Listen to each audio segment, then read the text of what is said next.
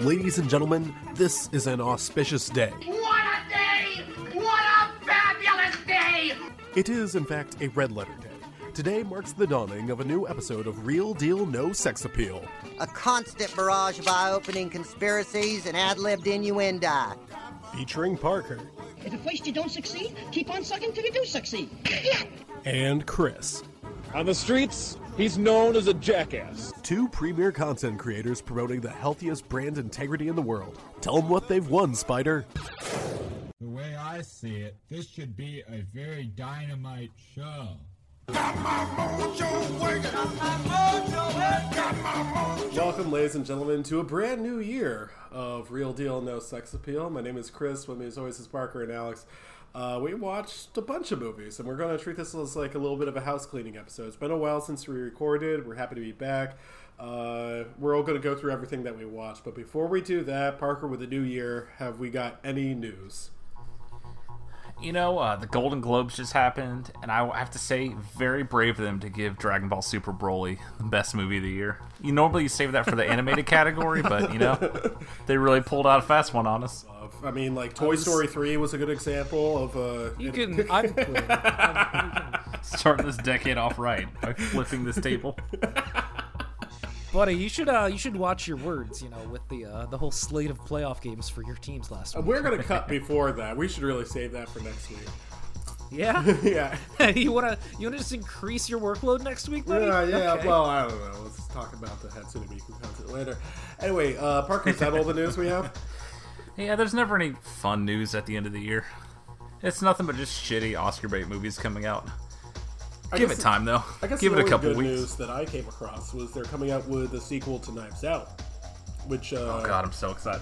I'd watch that. Hopefully it's so good. Is that going to be before or after all three of the Star Wars movies? Yes. Yeah. I wish I could take credit, but someone pitched the idea of just having the exact same cast, but everyone plays a different character except Daniel Craig. I'd fuck with that heavily. Oh, I want that. I mean, that's what they did for the Nero Wolfe series. I would totally watch that. That'd be great. Because someone tweeted also what that they do on American Horror Story, your favorite show, Chris. He does love that show. Yeah, someone tweeted that at Ryan Johnson, and he said he'd considered it before. So, good vibes out there, everyone. Okay, let's keep this. Let's make this happen. The other one. Why does that guy still respond to tweets? That's a good point. Yeah. Honestly, I would have fucking. Why are we deplatforming the girl that sold her nudes to save the Australian wilderness because she dressed like an Eskimo one time, and not Ryan Johnson? Come on, guys. Ruin Johnson, but also put Don Johnson in more movies. Oh well, cowards. Blank quote. The only other one is, I guess, trailer reaction time. I saw that the trailer for The Call of the Wild or whatever with Harrison Ford. No, I have positive things to say about it here. Really? Yeah. That dog looks horrifying, dude. That's actually my biggest praise, is the way that the dog looks, and I want to use that as like a comparison. Do we have the same eyes? Evidently not. The way I want to do this comparison is like that dog versus the way that the Lion King remake looked like. I think I'd rather have that dog than the Lion King remake, because that dog looks like a cartoon. I know the dog's not there, and I'm fine with it because it looks like it's a cartoon. I can tell its emotions and everything. Whereas with the Lion King, it looks like a nature documentary, but with flappy jaw, and it doesn't work at all for me. I'm not going to go see this movie because, I don't know, I've got things to do. But I think as a point of comparison, I'd rather have something that looks somewhat artistic, even if it looks kind of stupid. I will not be seeing that. Correct. Yeah, that dog's probably gonna die. God, I'm just remembering when I saw Star Wars, like, my theater never shows commercials. Like, it's always the, hey, thanks for showing up, here's all this dumb shit on TV, and then trailers and it starts. Not only is it littered with commercials, but they play like 4 commercials and then bankroll like 4 Disney trailers afterwards, and I thought I was gonna kill myself. Ew. Can't wait to see Mulan. And whatever that new Pixar thing is, and Black Widow. That Ryan Reynolds movie. Oh, no. Speaking of a Ryan Reynolds movie, we'll get to Oh, good. I made good on all of my promises these 2 weeks. Well, that makes one of us. You still I haven't was supposed to watched- watch something. Yeah, Once Upon a forgot Deadpool. what it was. I went to go listen to it and then realized, oh yeah, I didn't send you my audio, so I can't. Thank you so much.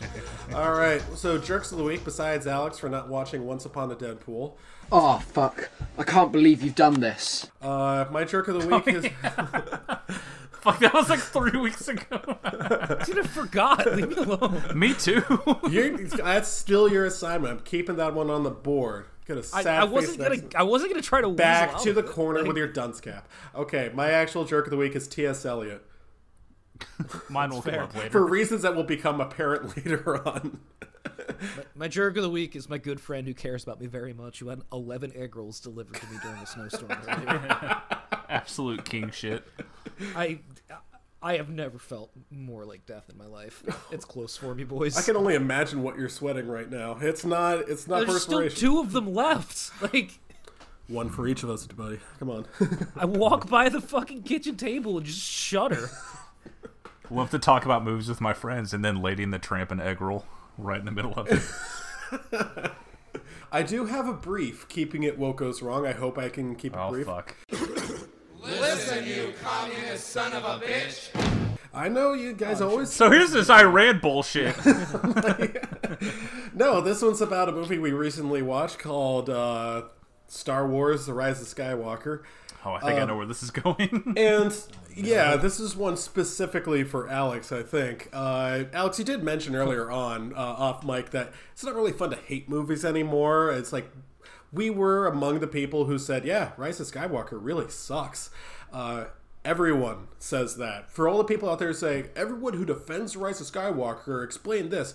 There is no one who defends the Rise of Skywalker. There are plenty of people. They just don't have Twitter accounts because they're well-adjusted and happy. Oh, well, that must be nice. You know what? I just don't believe you then.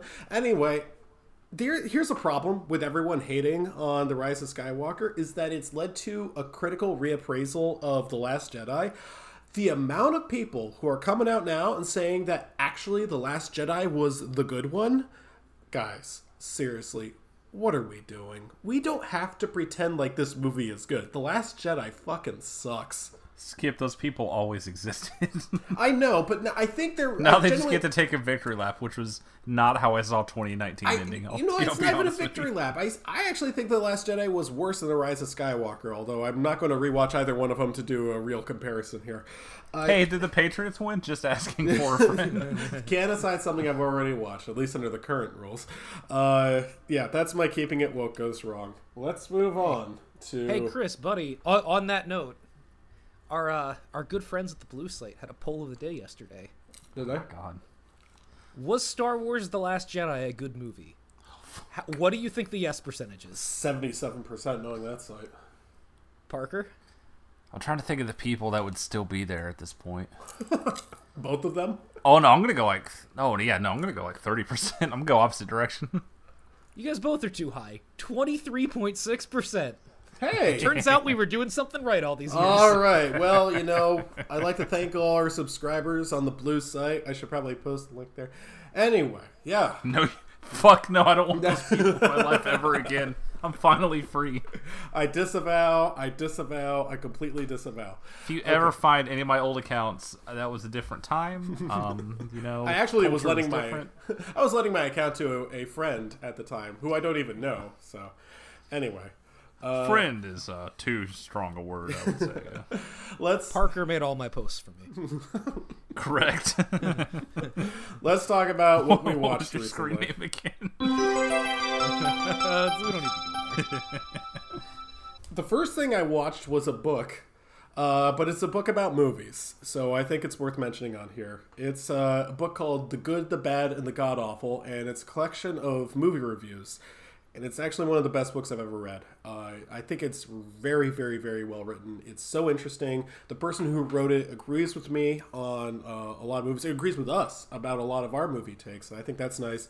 A lot of the reviews are a lot shorter than some of the ones that we've written before, but that's okay. I think it's great. They're all 21st century movie reviews. You're not going to find anything from the 90s. It's all like the 2000s and stuff like that. And you get some really, really good reviews in there, and I really like it. And of all people, it was written by Kurt Loder of MTV News. So Wasn't quite expecting that, but I really like that book, so I'm happy. That was a twist I wasn't Anyway, anticipating. I was recently in South Korea, went over there for a little vacation. I got on a plane, a good 12-hour plane ride over there. I was sitting next to a kid, and I didn't want to watch an R-rated movie. Coward move by me. You're a coward, yes. Right, no. So I was like, well, I could show him a classic. So I decided I would show him Remember the Titans, a movie that I happen to love. I sort of grew up with it. The Birds of Olympus. Yeah, as it aged well. That's a good question. Not necessarily. I still love it. There's a lot of things I like about it. Alex, you once said that Superbad was a movie that represented your high school career. For me, it's Friday Night Lights and Remember the Titans. I know you asked which racist white character am I. I am obviously Louis Lastic, the obese one. I can't say my lines again if you just repeat them for me. Yeah, the fat kid who kept getting concussions. Yeah, he was the best part of the movie. My pet I like him a lot. I don't know. I like Sunshine too. He's got the funniest man-on-man kiss since Bugs Bunny. So tough watching that with my dad. Anyway, you know they throw this stuff in the movies. Okay, Dad. You don't know if that actually happened. It's actually fictional. They say based now, on a true Skip, story. I've got no affection for China, but at least they know to cut that shit out. I have to say, broken Gary clock, Bertier, son. Gary Bertier, in retrospect, dumbest guy on the team.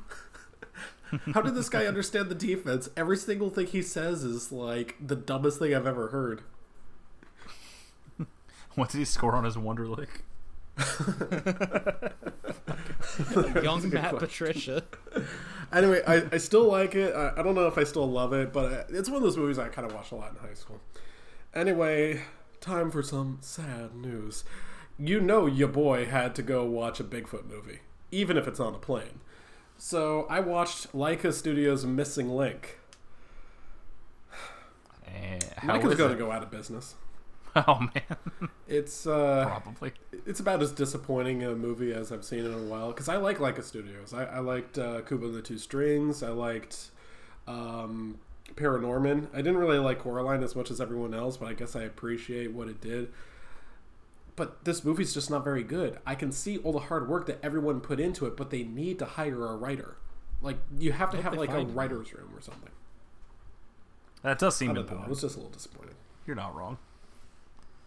So where does it rank on the Sasquatch canon? Well, I don't know. I will leave it to Alex. Alex is the expert on Sasquatch. I'm just standing here like this little Pepe taking notes. Yeah. Just like, which of the 4 Lance Henriksen movies are better than Missing Link? Oh, definitely Abominable. Probably Big Legend. And definitely not Sasquatch Mountain. No, I don't know if this will help you, Sasquatch Alex. I Mountain. don't know if this helps or hurts the movie, but there are both Yetis and a Squatch. So, are they like related? I don't want to spoil it for you. It's like A. Sean and B. Sean. A. Sean and B. Sean. Oh no. Anyway, I don't know if I could even give it a recommend. It just kind of sucks. I don't know if I laughed at all during the movie.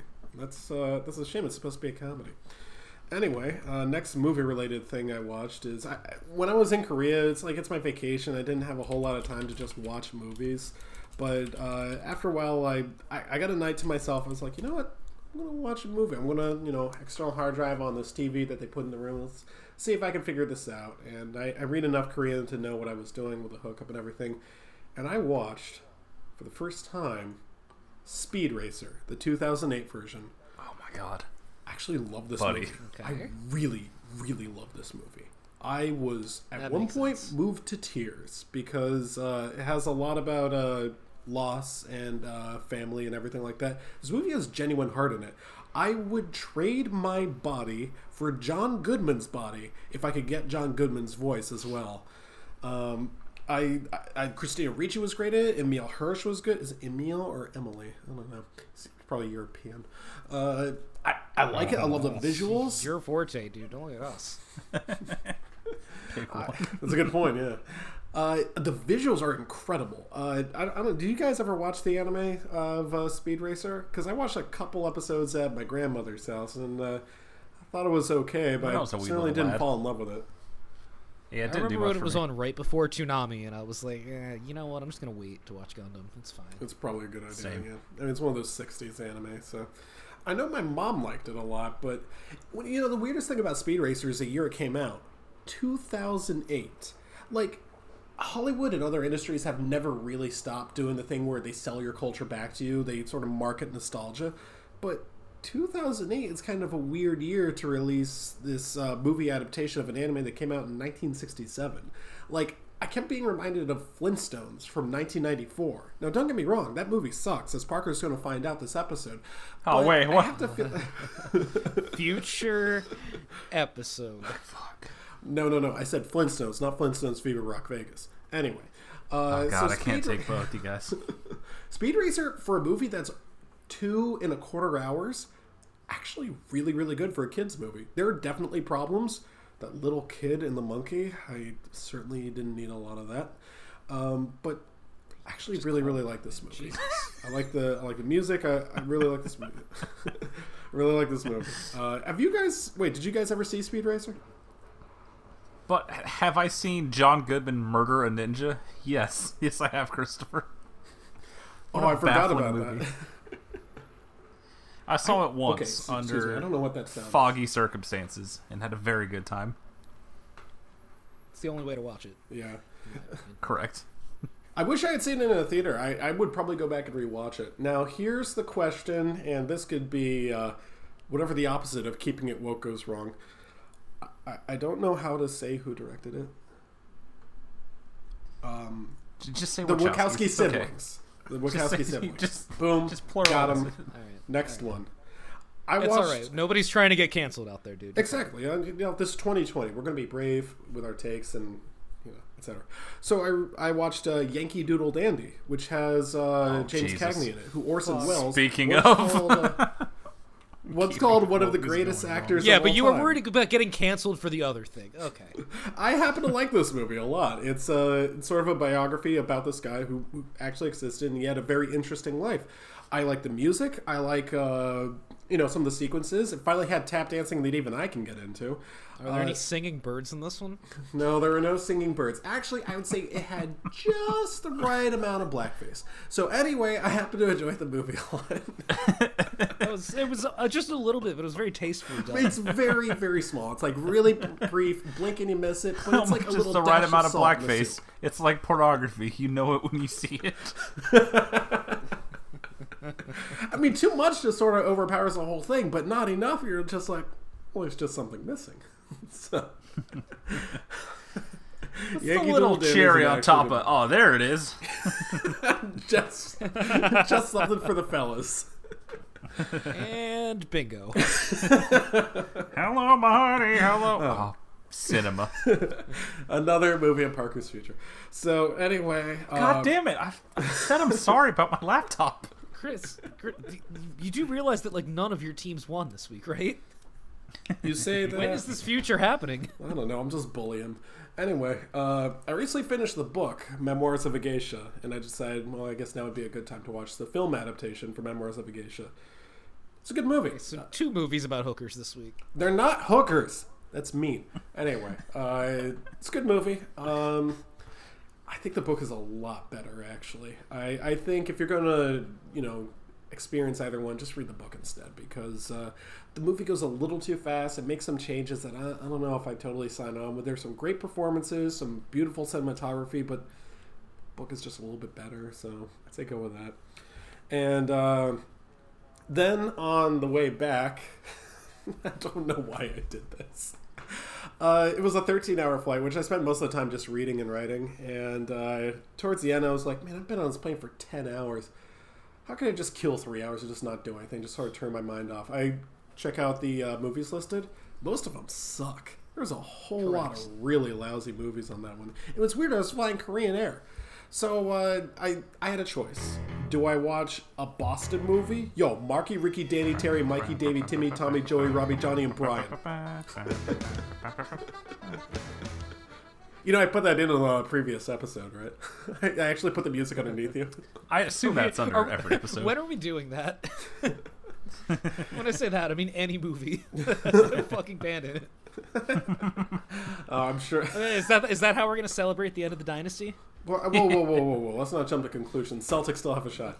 Anyway. Next week's episode, The Departed. And folks, I don't mean Tom Brady. Hey. Anyway. Got him. So actually, I decided I would rewatch. And again, when I say kill 3 hours, I decided I would rewatch The Sound of Music. That movie's really not very good. That is not where I was expecting this to go. Yeah, I really don't think that's The Sound a of Music Boston is a very movie? good movie at all. It's not a Boston movie, which is why I don't like it anymore. Correct. I think when I was a kid, I was just like, well, it's okay for a Disney movie. Turns out Disney had nothing to do with this, so... Chris, question. Answer. Was this the best musical you saw this week? Yes. By a long shot. It sucks. I mean, say what you want about Cats, but it doesn't have any Nazis. I don't have to admit, maybe it doesn't suck. It's okay. It's still got a good message that Nazism Really? is I bring bad. that up and then you pivot on it? Okay. Yeah, because, the message is that Nazis are bad, which is good to be reminded of. Thank you so much. I think the main draw of this movie is that it's kind of nice every once in a while for us to point out when an actor or an actress really hates a movie that they're starring in. Christopher Plummer hates The Sound of Music more than any of us ever will. He is immediately furious every single time he's on screen. He's either that or he's pissed drunk. And it's so much fun to look at. And he's referred to his time in acting in the Sound of Music very negatively. He hated working with Julie Andrews. He said she was like a Disney princess every single day. Just every single time he'd come onto the set, let's start at the very beginning. And he's just like, oh, Jesus, pull out the flask. That sounds realistic, yeah. Yeah, and he referred to it as the Sound of Mucus or S&M. So owns occurred even back in 1965. That was like my favorite part about reading afterwards is, oh, Christopher Plummer hated that shit. The Sound of Music, no wonder it killed movie musicals. I know it was extremely popular when it was out, but afterwards no one wanted to see that sort of stuff anymore. Then Parker, at one point you assigned me... You peaked. Yeah, that's the peak of musicals, and geez, no wonder Parker hates them. Thank you. Vindication. At one point, Parker assigned me the movie Us, which came out in 2019. So I watched that. Didn't I? An interesting thing, both of you implied are just like, oh, I should rewatch this. I'm not sure if I liked it. You don't have to rewatch it. I'm not saying I hated it. I actually kind of liked it. I appreciate it. I think that Jordan Peele could have an outside shot at winning Best Director because this seems like it was a movie that was chance. Really tough to direct. I don't know that I like it though. Yeah, I think my problem with it is largely the storyline. As a science fiction thing, it sort of falls apart if you actually start to look at it too much. As a horror, it simply doesn't work because there's nothing scary about it. The performances are great. Lupita Nyong'o was great in this movie. Really respect her. I don't know how I feel about the humor because I love humor in horror movies, but I don't know how it works in this one. Because it looked like it was a little too disjointed. I will say easily my favorite joke is the name of the yacht. I got a big laugh out of the cornball dad dabbing when he gets out of the car. And It's real good. Forgot about that. Thank you. I just like the fact they named the yacht Biatch. It's good stuff. I think I respect Us more than I like it. Just the fact that, like, all right, you made Get Out, you can do whatever you want. It's just to take a massive swing like that, whether it be successful or not, I kind of respect. It's ambitious. Yeah, it is. The problem is, like, it's super ambiguous and right until it's not, and then it could not be less ambiguous. It's like, hey, if you don't think about it, the metaphor works. It's like, all right, well, now you're going to think about it because I'm going to tell it to you for 10 minutes in the camera. Yeah, that's my big thing here, is there's a lot of people that I've been speaking to, people that I respect, but every single person who's been like, yeah, I didn't really understand it. I think I need to watch it a second time. Really? The movie tells you explicitly what happened. I don't know about you guys. I thought the twist was extremely obvious, and I guessed it as soon as the movie started. And I don't know. This the same way I feel about all quote-unquote twists now is I'm not trying to guess anymore because, like, it's more fun if I don't try to guess. Same. I can figure out most movies because I have a brain and an IQ over 80 if I really put my brain to it. But, like, Must be nice. That's not a fun way to watch things, so I just don't do it. I know, but it was just kind of sticking in my head the entire time. I was like, well, that's kind of obvious. That's what it has to be. Nothing else made sense to me. That being said, they explained it well, and they had a lot of little details that really helped it along, but it was kind of obvious to me. And for everyone who says, yeah, I didn't get it, I had to go to Reddit for fan theories. You don't need a theory on it. The most movie cursed tells sentence you you could explicitly what ever say. happened. You know? We can't start 2020 with Reddit fan theories, you guys. You're better off not understanding a movie than going to the movies Reddit. No, just that's a good point, just take the L if you don't fucking get the movie. It's fine. Yeah, exactly. Nobody's It's gonna judge okay you for to that. not get it, but don't go to Reddit. But if you're a Don't ever go to Redditor, that's unforgivable. Yeah. Absolutely go fuck yourself. I'm not acting like I'm an expert on the movie. Jordan Peele is an expert on. He made the fucking thing, and he did. I think a good job. Maybe it doesn't work for me. Maybe there was a little thing that's. I think it's just a personal taste thing. So I definitely respect it. And if it's in your top 10 of the year, good for you. But I don't know. I think I'm looking for something different with my movies. So it's ambitious and it's different, and I respected what it was going for, and it did a lot right, but it also did a lot wrong. What would you when say? I say was I want to something that does rewatch a the lot movie, wrong? it's not because I think it needs a second viewing to actually enjoy and appreciate it. Mm-hmm. It's because I want to see which one of those two sides really wins out at the end. Because I'm not sure. I'm not. If somebody asks me if they should see Us, I'll say yeah, probably, because it's interesting and it's different. But I can't recommend it.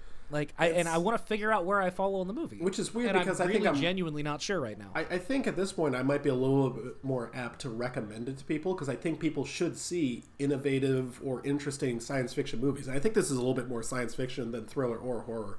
But even then, I definitely didn't love it. I think there's one of the ones where I actually groaned out loud is when they started playing Fuck the Police. When it was Alexa... Yeah, that wasn't great. Or whatever it was, Ophelia. Yeah, really deep reference. Ophelia, call the police. Now playing Fuck the Police. Look, I get it. Everyone knows that song. I'm assuming that killed in the theater, but I didn't see it in the theater. I know it killed in the theater. I'm sure it did. I have no doubt that it did. That doesn't make it funny to me. I have to. I don't know. It seems like very surface level, casual Marvel type humor. Even Deadpool wouldn't have done a joke like that. So. There were jokes that worked. There were a lot of jokes that worked. One of the ones I really liked is, wait, we don't want to scare the kids, and they say in unison in the background too. I don't know. That worked. The Cornwall dad was hilarious. Couldn't get Tim enough. Heidecker. It's a really good character. Yeah. Really, I couldn't really get into Tim Heidecker as much as everyone else did. He didn't really bring a lot to me, but he was okay, I guess. I don't know. I wasn't as into Us as everyone else was. The nerve of that movie to play the wrong version of Good Vibrations. Dude, thank you. I knew you were gonna say so irritated. I'll say it every time this movie comes up because it's the first thing that I think of when I think of Us. That's what you think about? All right. All right, let's go ahead and Correct. put Good Vibrations in this part of the episode and just let it play out. But every episode. Yeah, but I'm going to put the wrong it's one about just to that. fuck with you. Oh my gosh. Can we make this a video podcast, but it's just us talking over the Good Vibrations video? Yo, It'll it's be the about that background time on to repeat. bring forth the rhythm and the rhyme. Then I watched something that I guess I should have watched when I was in a foreign country in Asia. I watched Lost in Translation for the first time. It was okay. Really? You've never seen that before? No, I Interesting. actually hadn't seen it before. I'd been on my recommendations list for a long time, but finally sat down and watched it, and it was all right. Kind of a subtle performance from Bill Murray. I think he's really, really funny in this, but in a way that's not as the rare good Bill Murray movie. The only reason I agree with you is because he's made a lot of really bad ones. I happen to like Bill Murray a lot more than you do, I guess. But I don't dislike Bill Murray. He just makes bad movies. Well, he's probably a great guy.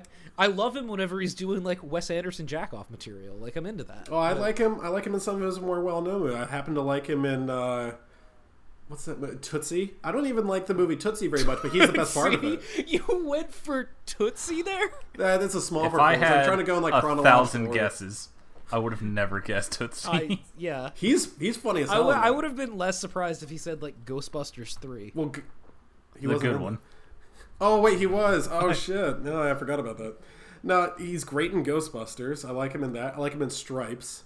I even like him in Space Jam. Is that your favorite Bill Murray performance? Be honest. My favorite Bill Murray performance is Rushmore. Oh, all right. That's also fair. I don't know. I like Bill Murray. I think I like him a little bit more in the Charlie I happen to like him a Angels. lot in this movie. As for Scarlett Johansson, she's the same as she's been in every single movie I've ever seen her in. Which She's is a okay. B+ in literally everything. Yeah, and it's sometimes you it's just fine. take- yeah. Except for Ghost in the Shell, which is B-, I guess. I wouldn't know. I haven't No, seen dude. it yet. Parker, if you want to say it. Just I'm broke sure into a she's. nervous sweat. I'm sure she's fine in it, except not Asian. Yeah, I don't have any desire to see it. I do happen to like this movie. and I think Well, it really is a shame about the end of your dynasty then. I do happen to like this movie.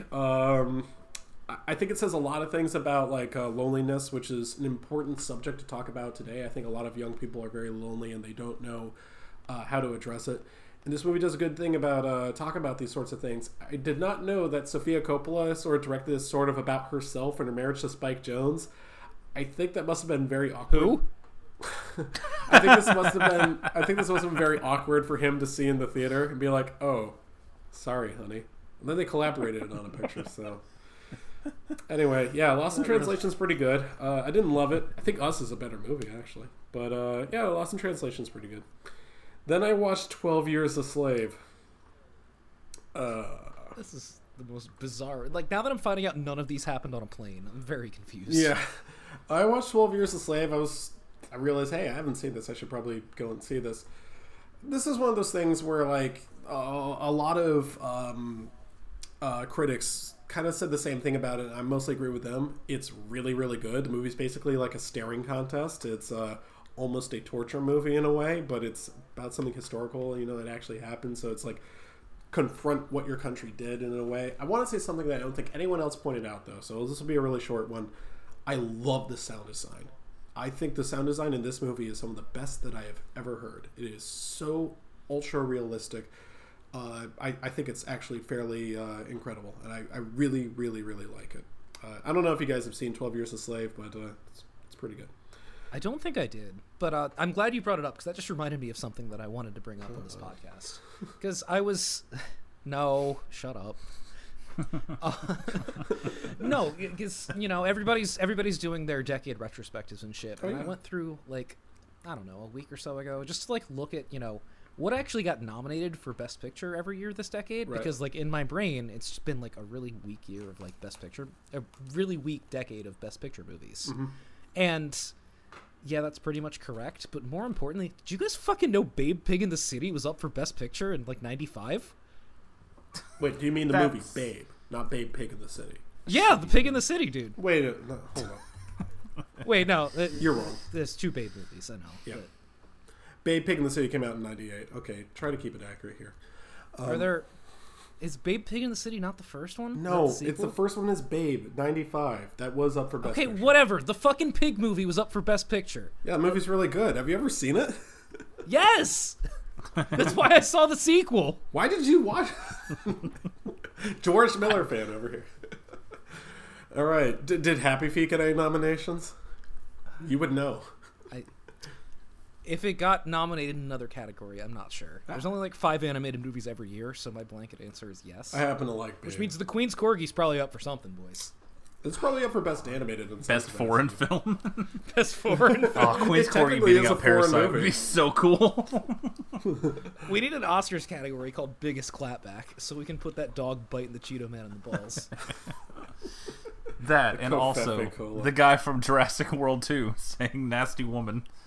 Those are your 2 nominees. What a nasty woman. All right, next one I watched. I am a dinosaur veterinarian. How do I Parker, for the next one, I kind of want to set the scene, sort of like a film noir sort of thing. Dark and stormy night. There's an alleyway. Imagine Rain assaults the you've pavement. just been Got it. Yeah, Rain assaults the pavement. Imagine you've just been kidnapped and you're thrown into the back of a taxi and you're in a burlap sack sort of thing, and they just dump you out onto the pavement. You look around and you're in a city you've never been in before. You're looking around and you see a bunch of eyes staring out of the distance for you, and someone offers you their hand and asks you, would you like to watch me make the jellicle choice? Would your mind touch the void? Would you like to live that's what happened to jelliciously? me. This is actually the opening of the fucking movie. He's not Go fucking fuck yourself. No, it's not. Yes, it is. Absolutely go fuck yourself. The Jellicle cat has you write your name in his little black book, and then you float into the sky with the other cats. A little black book? A little black book. Oh man, it's it's a tough watch. I'll tell this. I have to disagree with Alex on a couple points. One, Alex said the CGI looks good. I can't really agree with that, but I will. And I think it looks great. Agree to disagree. I think my basic sort of thing here is that I'll agree with the point. Is like for the first 5-10 minutes, the CGI looks nightmarish. Then you're just like, oh, that's just the movie. You just kind of like, whatever. It really does filter out of your brain so fast if you're not just thinking about things you want to put in your Medium review about this. I mean, that's the thing. Is like you look at it, you're just like, that's not really my problem. I'll get to my problem in a bit. My problem is not the CGI, except for Robbie Fairchild. He looks fucking dreadful the entire movie. Just looking around, it's hard to describe an actor as he just looks at things, but he does. That's a problem. Trap card.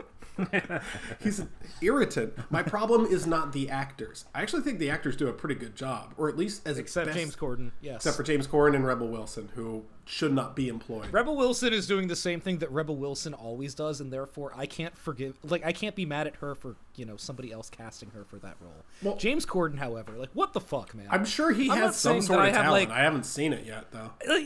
Yeah, whatever. He's in that thing where people get coffee. Sure, cool, whatever. Yeah. That's fine. You have your thing, but if your thing is just being a fat, lazy cat that eats CGI food and gets stuck in drain pipes, maybe funny? Turn down the script. But you Rebel don't Wilson, need to be in this, man. She should be in the box on the street. She shouldn't be acting. She shouldn't be singing. She shouldn't be dancing. She shouldn't be anywhere near a screen. She shouldn't be involved in production. I cannot stand her. She's not funny. She's not good at acting. She's not good at singing. She's not good at dancing. Why is she employed? She'd be working at Taco Bell. We talk about the 180 we've all done on The Rock, as a group. I feel like the fastest I've ever done 180 on an actor is Rebel Wilson. It's like, oh, she was kind of funny in that first Pitch Perfect movie, and now seeing her just a chemical reaction happens in my body. The first Pitch Perfect movie fucks. It's so nobody's good. ever gonna take that away. It's fantastic, and the second one is watchable. And we're not gonna talk about the third one. Oh, Jesus wept, that third one. Anyway, that's our discussion on Pitch Perfect. Back to Cats. Again, my problem is not really the actors. In fact, here's one. I don't know who plays, I can't believe I remember this, Rumpelteazer, but I kind of noticed her. I was like, wait a second. She's doing a lot of heavy lifting. She's trying to act with her face and her eyes, but she's still forced to say these asinine lines. And wait, I thought Rumpelteazer was the dude and Mungo Jerry was the girl. No. I don't know. I'm not saying that in any point of authority. I just thought that. Let's go back to the song and play. No, we're not going to do that. You know what? My problem. But what if we did? My problem is not the singers. Jason Derulo is a pretty good singer, it turns out. Jason, that song is idiotic, as I'm sure we will get to. Yeah. But it's like I said off mic. That's probably the best Prince impression I've heard since he died. Yeah, I think that's fair. It's really impressive vocally. And musically, I like the slap bass. I like some of the guitars pretty good. And then it's immediately ruined by Rebel Wilson shrieking some of the most asinine lyrics I've ever heard. Alex, you put it perfectly. Well, the Rum Tum Tugger is a curious cat. Sometimes he's doing one thing, but he wants to do something else. And the whole thing is British too, so we'll get to that in a little bit. It's 5 minutes of that. Yeah, just that. My problem is also not the production design, because I think the production design tried to elevate this as best they could. I am familiar with the musical. I sort of watched they got a Netflix sort of performance thing somewhere. I don't remember. Oh, cool! So you fucked a theater girl once. Okay, yeah, but still. Will the humble brags ever end? God damn. Hey, we can read between the lines, man. You can just fucking say it. Look, anyway. I'm familiar with it. I know the same girl that made you watch RuPaul? Please tell me. Anyway, so I sorry. Anyway, so I decided, you know what? The production design is sort of elevating the movie in a way. It's sort of I can't work with this. I don't know. Can we make some sort of background for them to interact with? And this is where they go and everything. And honestly, it's not that bad. I don't even think it's that bad that they're the size of cats. I don't care about that so much. Although I have to admit, during Skimbleshanks, the Railway Cat song, the fucking the perspective is awful. They're about as big as mice for some reason. Did you know there are also CGI mice with human faces? Dude. And CGI cockroaches. You got it all with human wrong. faces? Skimbleshanks the Railway Cat just works on a train for giants. Well, maybe that's it. Maybe. Did you not get that in the movie, dude? Come on. No, I thought you were paying attention. Oh, don't talk to me about paying attention during Cats. Get your mind off Skimbleshanks. slinging dick on Broadway for 5 seconds. Just actually focus on a movie. Fucking look, Jesus Christ, man. It's a really tough. You're not watch, I about have the to music, admit. and that's what's going to ruin this You know podcast. what? My problem isn't even the director, Top Hooper. He's not my problem with the movie. I think that he's sort of like, I'm going to do the best I can with this shit. Well, I know. Maybe he here's the likes it, but problem. I don't think he is a problem. No, the problem is, my understanding is that this was his pitch and his idea, and he's the one that was like, I want to do Cats, but as a movie. Well, then And he's if you're actually- that but guy, it's also- then I also then, don't think that yeah. he's a problem. Maybe an executive shouldn't have said yes to him. Kind of like James Corden shouldn't But have also, said yes to his yes, work. they should have. No one should have said yes to this. No. Well, Les Mis made money, so what's the worst that could happen? Oh, God. Oh, Yeah, Jesus. Les Mis also fucking sucks. Correct. Well, here's the thing: is that Les Mis is also based on a musical that's good. Cats. Les Mis is an incredible stage show. Yeah, Les And to Mis put is like fucking Russell Crowe in the most important singing role in the entire fucking absolutely go fuck yourself. I mean, Tom that's Hooper. the thing. You will is- get no defense from me. No, I'm not. I know. I think you and I feel the same way about Les Mis, both the stage show and the movie. And that's basically where the problem is with Cats. Cats has never been a good stage musical. You might say you like it, but I don't know that you're being entirely honest. You really So like these songs? here's the thing about Cats the stage production. It's like the most technologically innovative stage show we've ever had, and that's the reason that it's good. It has nothing to do with the actual content of the show. They do amazing fucking tech for Cats. It's like actually enough of a spectacle that makes it kind of worth watching. But Jesus fucking Christ, Cats is a bad musical. Nobody owns the Cats soundtrack, and rightfully so, because it sucks. The songs are awful, and I can blame two people in particular. One, Andrew Lloyd Webber, who, good gravy, I'm so sick. Parker, you mentioned on the Reap of the Genetic Opera thing, where it's like kind of like a Bob Dylan thing, where they just insert as many syllables as they want into a line. Andrew Lloyd Webber does that with Broadway musicals now. And worse yet, T.S. Eliot. This is based on a number of his poems. This is where they got the names Mungo Jerry, Asparagus, To be the fair, theater cat. T.S. Eliot did a shitload of drugs, so it's kind of hard for me to blame him, you know? Like, I guess I'll just blame God for like, if inventing my whole drugs. thing was just like doing a dickload of opium and then writing poems about stupid cats and people buying them, I would do it too. I don't think I would, because I haven't. I've done many drugs. I don't remember writing down the word jellicle. I can't promise you that, but I feel like that never came out of me. I feel like the Jellicle choice is going to have to be like a segment on the podcast. A sequel to Sophie's Choice. No, we're all gonna be like, okay, my Jellicle choice of the week is going to be I don't know. We'll check this out. We'll check this out. We'll hammer something. I'm with you. That is absolutely Yeah, happening. I'm fine with Jellicle any choice. and all recurring Walter Jellicle Football's segments. Jellicle of the week. This Millengrade Jellicle over here. Great kielbasa. Actually, my Jellicle choice for my next movie was I rewatched The Lawnmower Man, but I watched like the theatrical release, which is like 40 minutes shorter. I think the director's cut, which is like 2.5 hours long almost. I think the longer version is actually a lot better because there's so much more stupid shit in there. Don't say. It's I like so the version of funny. Lawnmower Man that's not 3.5 hours long. No, I like the longer one instead of the shorter one. The longer one is, I assume, much better. That's There's a lot more monkey in that one. Yeah, there is a lot more monkey. Movie again. I watched it with the other Somebody Alex, dialed in. and my favorite thing, she was like, "Who is that?" I'm like, "Oh, that's Pierce Brosnan." This is like when the movie started. I was like, "That's Pierce Brosnan." She's like, "No, it isn't." And I'm like, "No. You see his name is on the screen. That's Pierce Brosnan." She's like, "Okay." And I could tell she didn't believe me for the next 30 minutes, and like, she was going through like a silent realization as the movie progressed that no, that's actually Pierce Brosnan. The movie still has the important parts. It still has a giant spinning 3D head, but we demand popcorn necklaces. I desire. What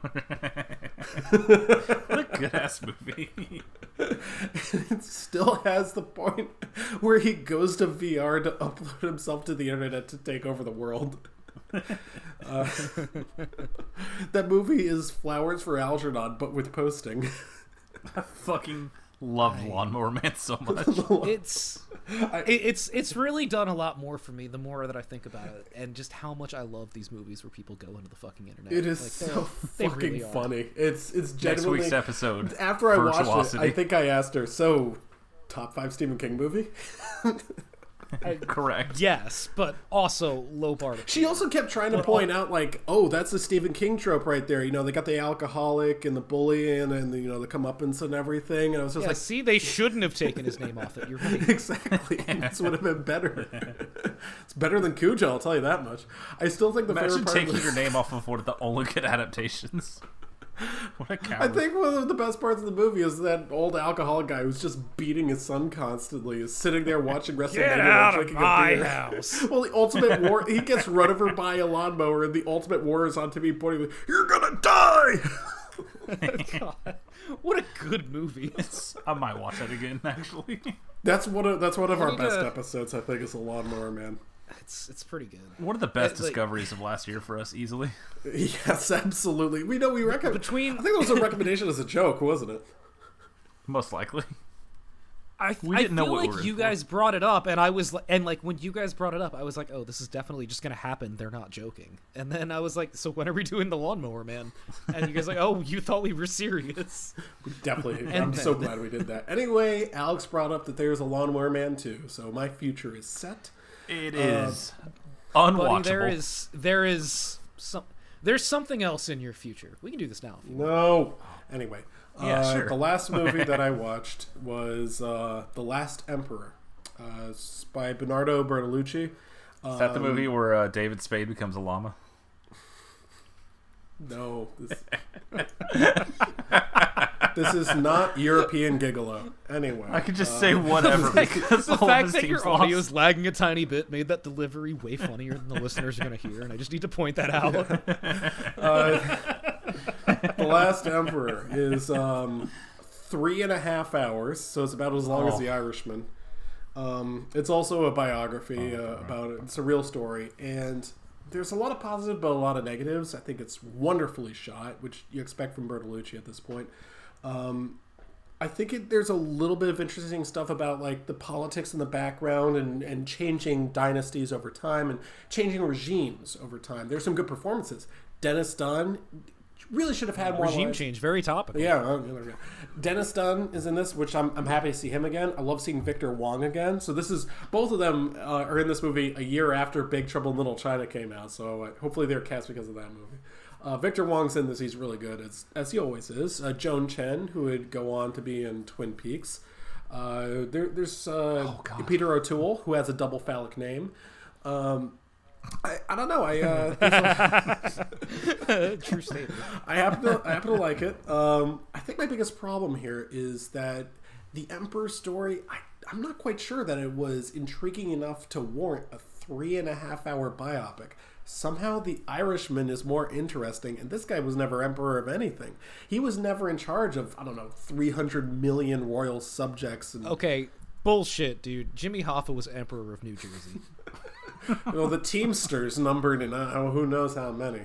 But I don't know. I there's a lot of interesting stuff going on, but like the main character himself is just like, well, okay. I don't know if there's like a point to all of this at some point. I don't know if I could entirely recommend it, and it just had some blackface, but not enough blackface. Anyway, Alex, what did you watch? I guess the real missing link all along was blackface. Is that why you didn't think it was very good? Like I said, It just felt like it created a different, separate missing link? just like a flash of blackface, not enough. Like, come on, give us a full Monty. 3.5 hours. I could have expected more. The absolute nerve. 3.5 minutes. You know what I expected.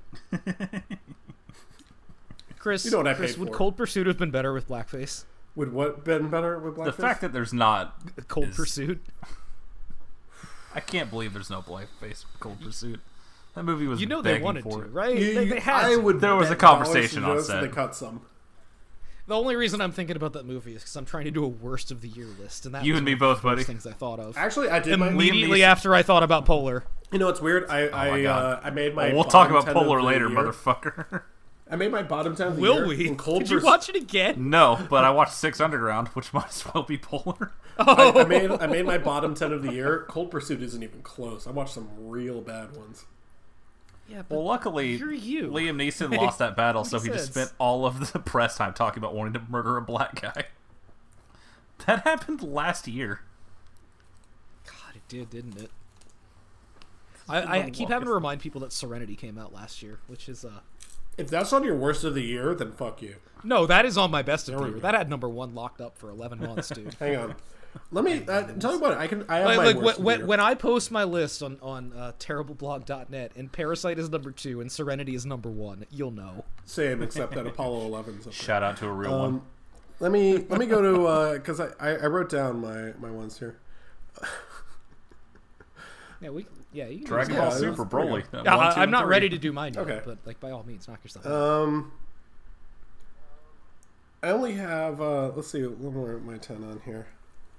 Oh, I only have 9 on here. I guess Cold Pursuit can make like an honorary 10. Although I don't know, the Intruder would tie it, I guess. The Intruder was slaps. exponentially better than Cold Pursuit. I didn't like either one, so fuck them both. I guess it was Yes, I don't know. I but think The I left Intruder off had something. one thing going for it, and that was Dennis Quaid's crazy fucking face, which is one more thing than Cold Pursuit had. Well, Cold Pursuit had the poster.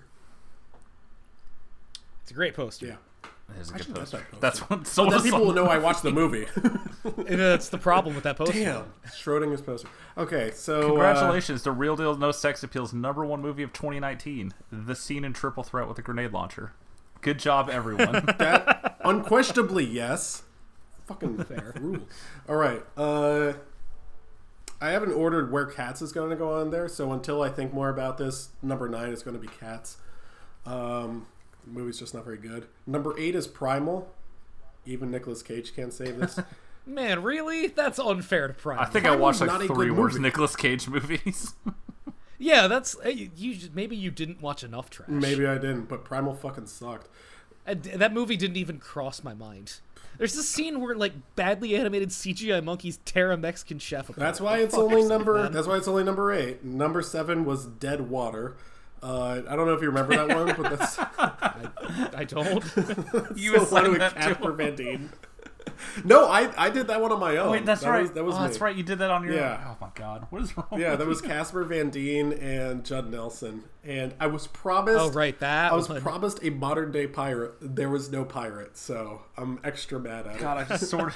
Oh, so you felt like I felt at the end of Open Water 2 when I was told it was a shark movie and got no sharks. Number 6 was The Fanatic.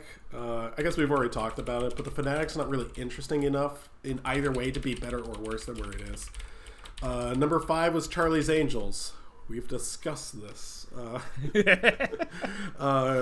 There's a lot of things. I mean, you know, I respect. I guess in a lot of ways I could say, well, at least it had some action, which would be better than Cats or whatever than that. But like that post-credit disagree. sequence is, and the synchronized dance sequence is enough to sort of push it down there.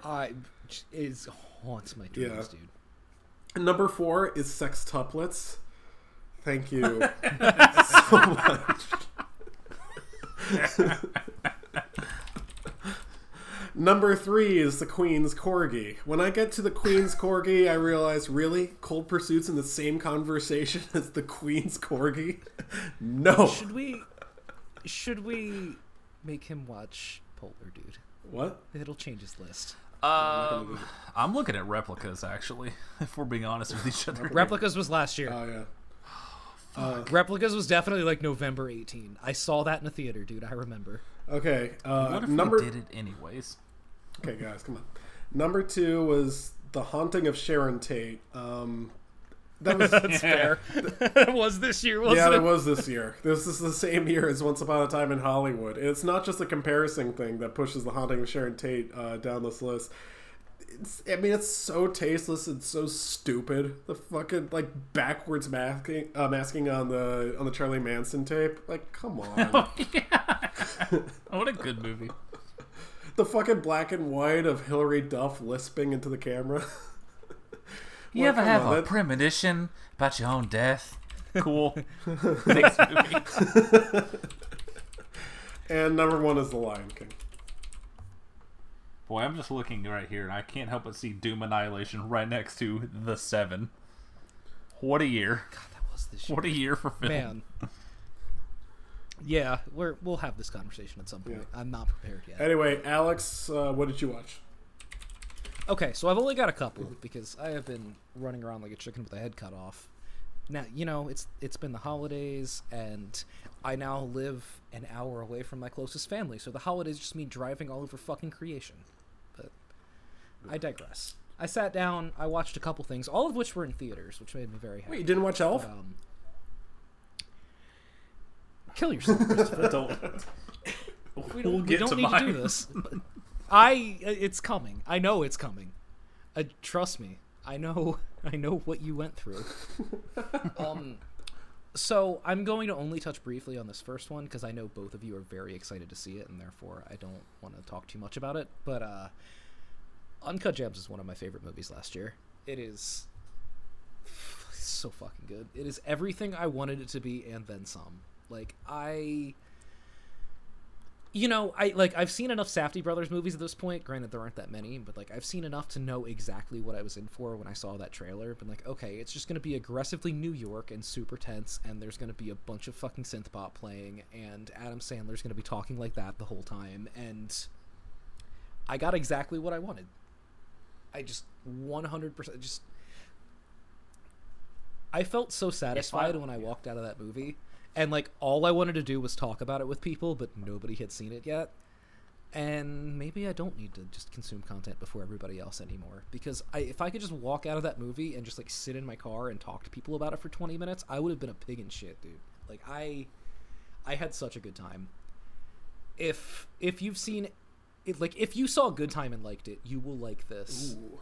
Probably more. Oh, the ending of this fucking movie is so goddamn good. Because, like... I'm so fucking excited.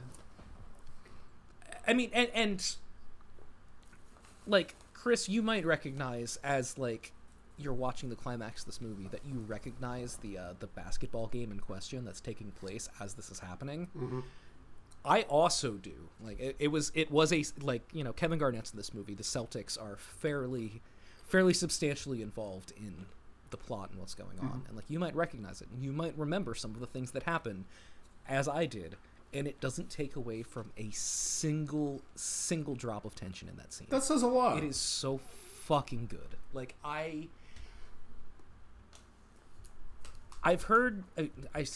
read reviews from a couple of reviewers that I actually like a lot that don't care for the Safdie brothers because they feel like it's the same tricks every movie. And they're right. It is exactly the same tricks in every movie, but they're such good tricks I don't fucking care. It's like when Obsidian, like, puts out a new game and I'm like, oh, this is just a reskin New Vegas, but New Vegas fucks, so I'll play it anyway. Like, that's how I feel when I see these movies. I get one every couple years. I fucking love it. There's nothing else like it. And that reminds me, I still gotta get you to play Sleeping Dogs. Dude, it's been sitting in my Steam library for so long. I will get there. Stop playing Bejeweled and play Sleeping Dogs. Hearthstone is not Bejeweled, close, but So the second thing I saw this week was a movie that came out this year called Monos. Not like The Hands of Fate, like the thing that Sam Darnold had, but plural. So Monos is a movie, I can't remember the director's name, and I can look it up here in a second, but it's a Spanish language movie about a bunch of teenage soldiers in an unnamed Latin American country who are it's just like this group of rebel soldiers basically, and it's their interactions with one another and with their commander and with this American prisoner that they have. And honestly, it's an extremely bleak but extremely good movie, I think. Chris, I think this is a movie that you would really, really appreciate because it's shot absolutely beautifully. Like seriously, take notes on this. I think this is going to be in your future just because it's the kind of movie I feel like you'd really, really enjoy. It's the kind of movie where the trailer references Apocalypse Now and you go, all right, fuck off, movie. This indie movie is not going to be like that. And it kind of earns it. Like, not that I'm saying in terms of like scale and grandiosity, but as an anti-war movie about these kids in this foreign country. Whoa. Like, just anti-war? Dude, come on. Hey guys, let's leave the politics out of this. Are we about to get the Tom Berenger is actually the best part of Apocalypse Now because he's the only one that knows what real war is take? Because that's one of my favorite Twitter takes that I've ever seen. I love Twitter takes. No, but like I said, it's about this group of child soldiers. They have this commander who like shows up every once in a while, tells them what to do, and they're all kids who go by nicknames. So there's like Wolf and Boom Boom and Rambo and Bigfoot. Yes. So another Bigfoot movie. This is no wonder you read in fact a Bigfoot movie, but it's a movie that like I would love to talk critically about with somebody because I did have my problems with it, namely that it's yet another one of these movies where the sound design is just loud ambient noise all the fucking time, and people that like it will go, oh, but it's atmospheric, and I'll go, oh, but go fuck yourself, I can't deal with this shit. But like, it's an absolutely beautifully shot movie. It's a movie that really is about like kids being kids, but also in this situation of being soldiers, and not to be that guy, but especially with everything that's going on in the world right now, like just a movie that's basically about forever war but without any national tags or politics applied to it, like it feels meaningful. It feels like maybe it's something that we need, right, yeah. And like I know this is a movie that fucking no one's gonna see because it's like this director that nobody's heard of. It's in a foreign language. It didn't get a real theater release. It came out in like August. It got great reviews, but like I didn't hear about this movie. Somebody was like, hey, you want to go see this? And I was like, yeah, sure. And it stuck with me. I've been thinking about it a lot. I saw it about 2 weeks ago. And Chris, I would strongly recommend this for you at some point. Okay, so Monos? Yeah, it's MONOS. Yeah. Like there's this like they have this hostage who's this like American doctor, engineer or something. And it's like almost a viewer stand-in character because like you live through her tribulations of like trying to escape and stuff, but also the fact that all of her captors are children and she doesn't really know how to reconcile that. Like it's very well done.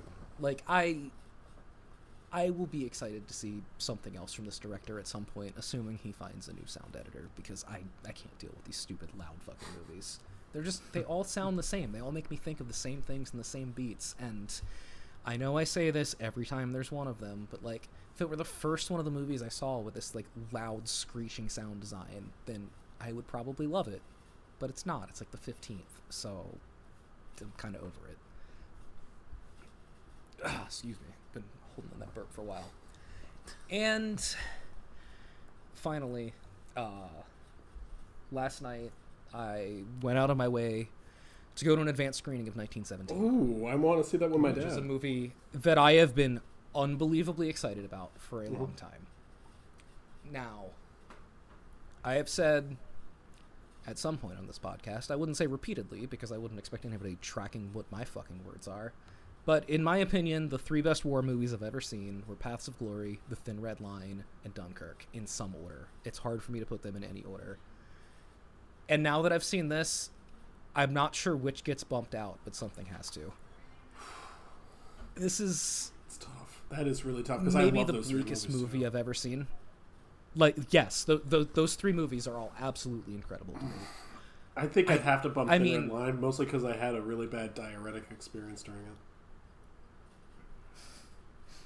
Yeah, that's not going to contribute to my bumping of anything, but no, like my favorite book is All Quiet on the That's a Western good Front. book too. Like I read that book when I was on vacation when I was like 14 and just spent like an entire day in my hotel room crying afterwards, and like I remember it vividly. Like this movie made me feel the same things.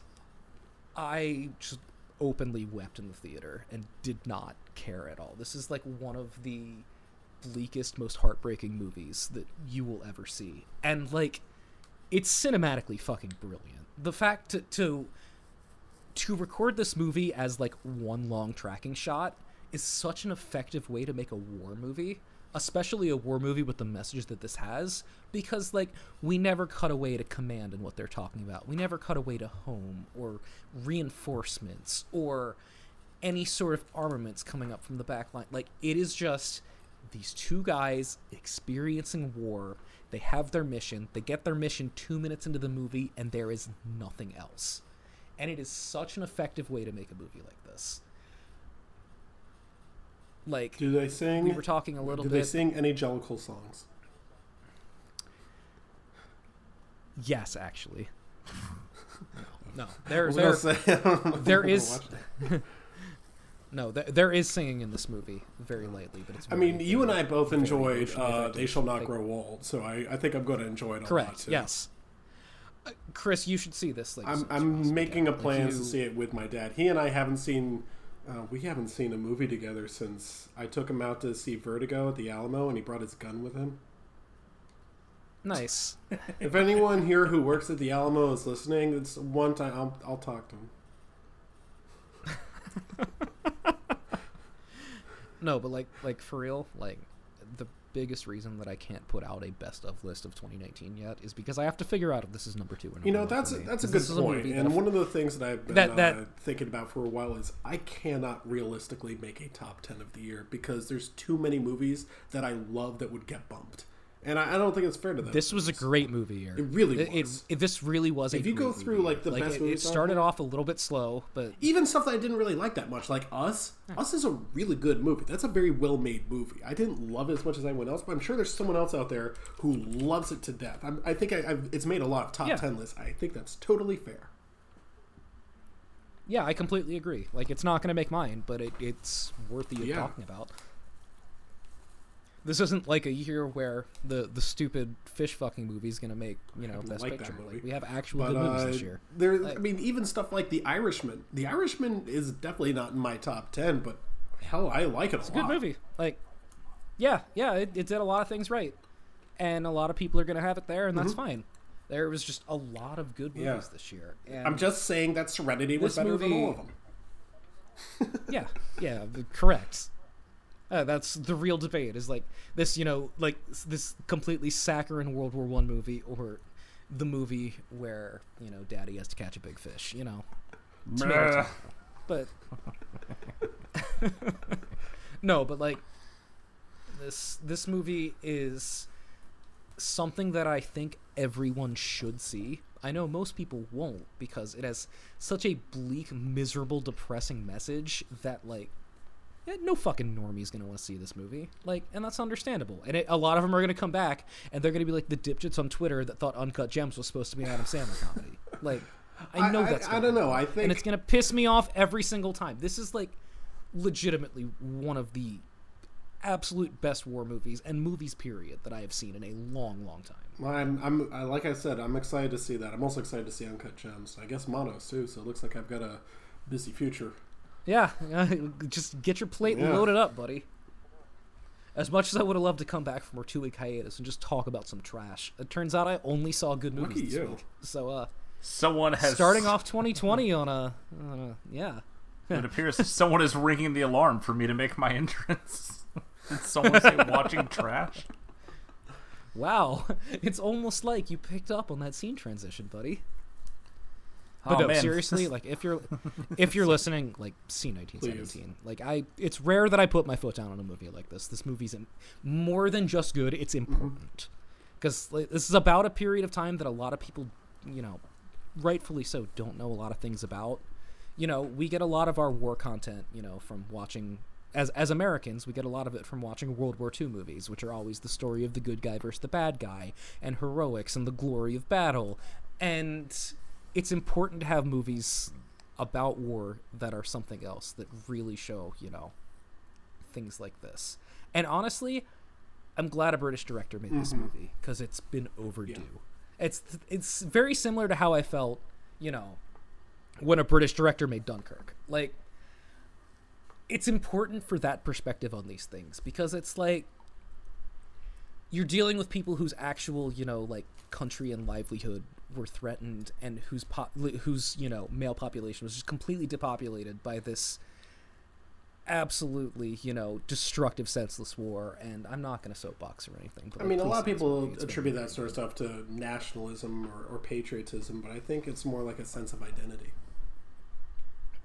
This is going to sound weird to say, and sorry for the fake out on the transition, Parker, but this is gonna sound weird to say, but there's something about the British face, especially in this movie, and I feel this way about a lot of British cinema, that there's a certain weariness and sadness in the way that the actors in this movie and the actors in a lot of very British films look, and it's such an enhancement from the clean cut central casting shit we see in a lot of American war movies. Enhancement in terms of the message and the topical content and stuff, but so much about this movie works, and I'm not going to talk about the plot at all.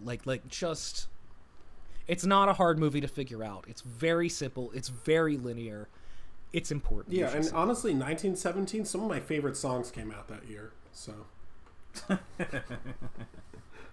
yeah, I was as shocked as anybody when the Brigade of Americans walked by and they actually had crows singing minstrel songs in their unit. But, sounds like just the right amount of blackface.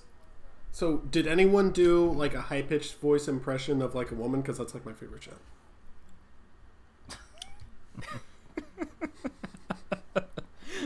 That's an 8 out of 10. All right, what else do you watch? Parker, you can now have the baton. I am handing it off. Well, speaking of important movies, what could be more important than researching the Mandela Effect? Now, Alex, thank you. I watched this 2 weeks ago. Yeah. I don't remember anything that happened, but I have a note that says the dramatic zoom in on Berenstain minutes after we learned his kid is dead. I don't know what this context is, but I don't feel like going back. I remember. I remember absolutely nothing about this fucking movie. As soon as we finished recording, I put it on because it was 75 minutes. Correct. It's the perfect length. It does not linger, I'll tell you that much. It's 75 minutes of this dude, just his kid dies, and I was like, hey, you doing alright? He's like, you ever notice that in this Daffy Duck cartoon? They're like, oh man, it's gonna be okay, dude. The fucking Daffy Duck and Hitler cartoon is Daffy Duck such a flex. Hitting Hitler with a fucking Harley Quinn mallet as his brain is just melting between his ears, and he's calling us doctors talking about the Large Hadron Collider. It's so fucking cool. No wonder you can't figure out your top 10. Where is this gonna place? It is. I mean, there's another universe where Nelson Mandela is still alive, and this is number 4 on my list. Yeah, so that's why he's my jerk of the week for dying in prison instead of being in that genie movie. Thanks for fucking nothing, coward.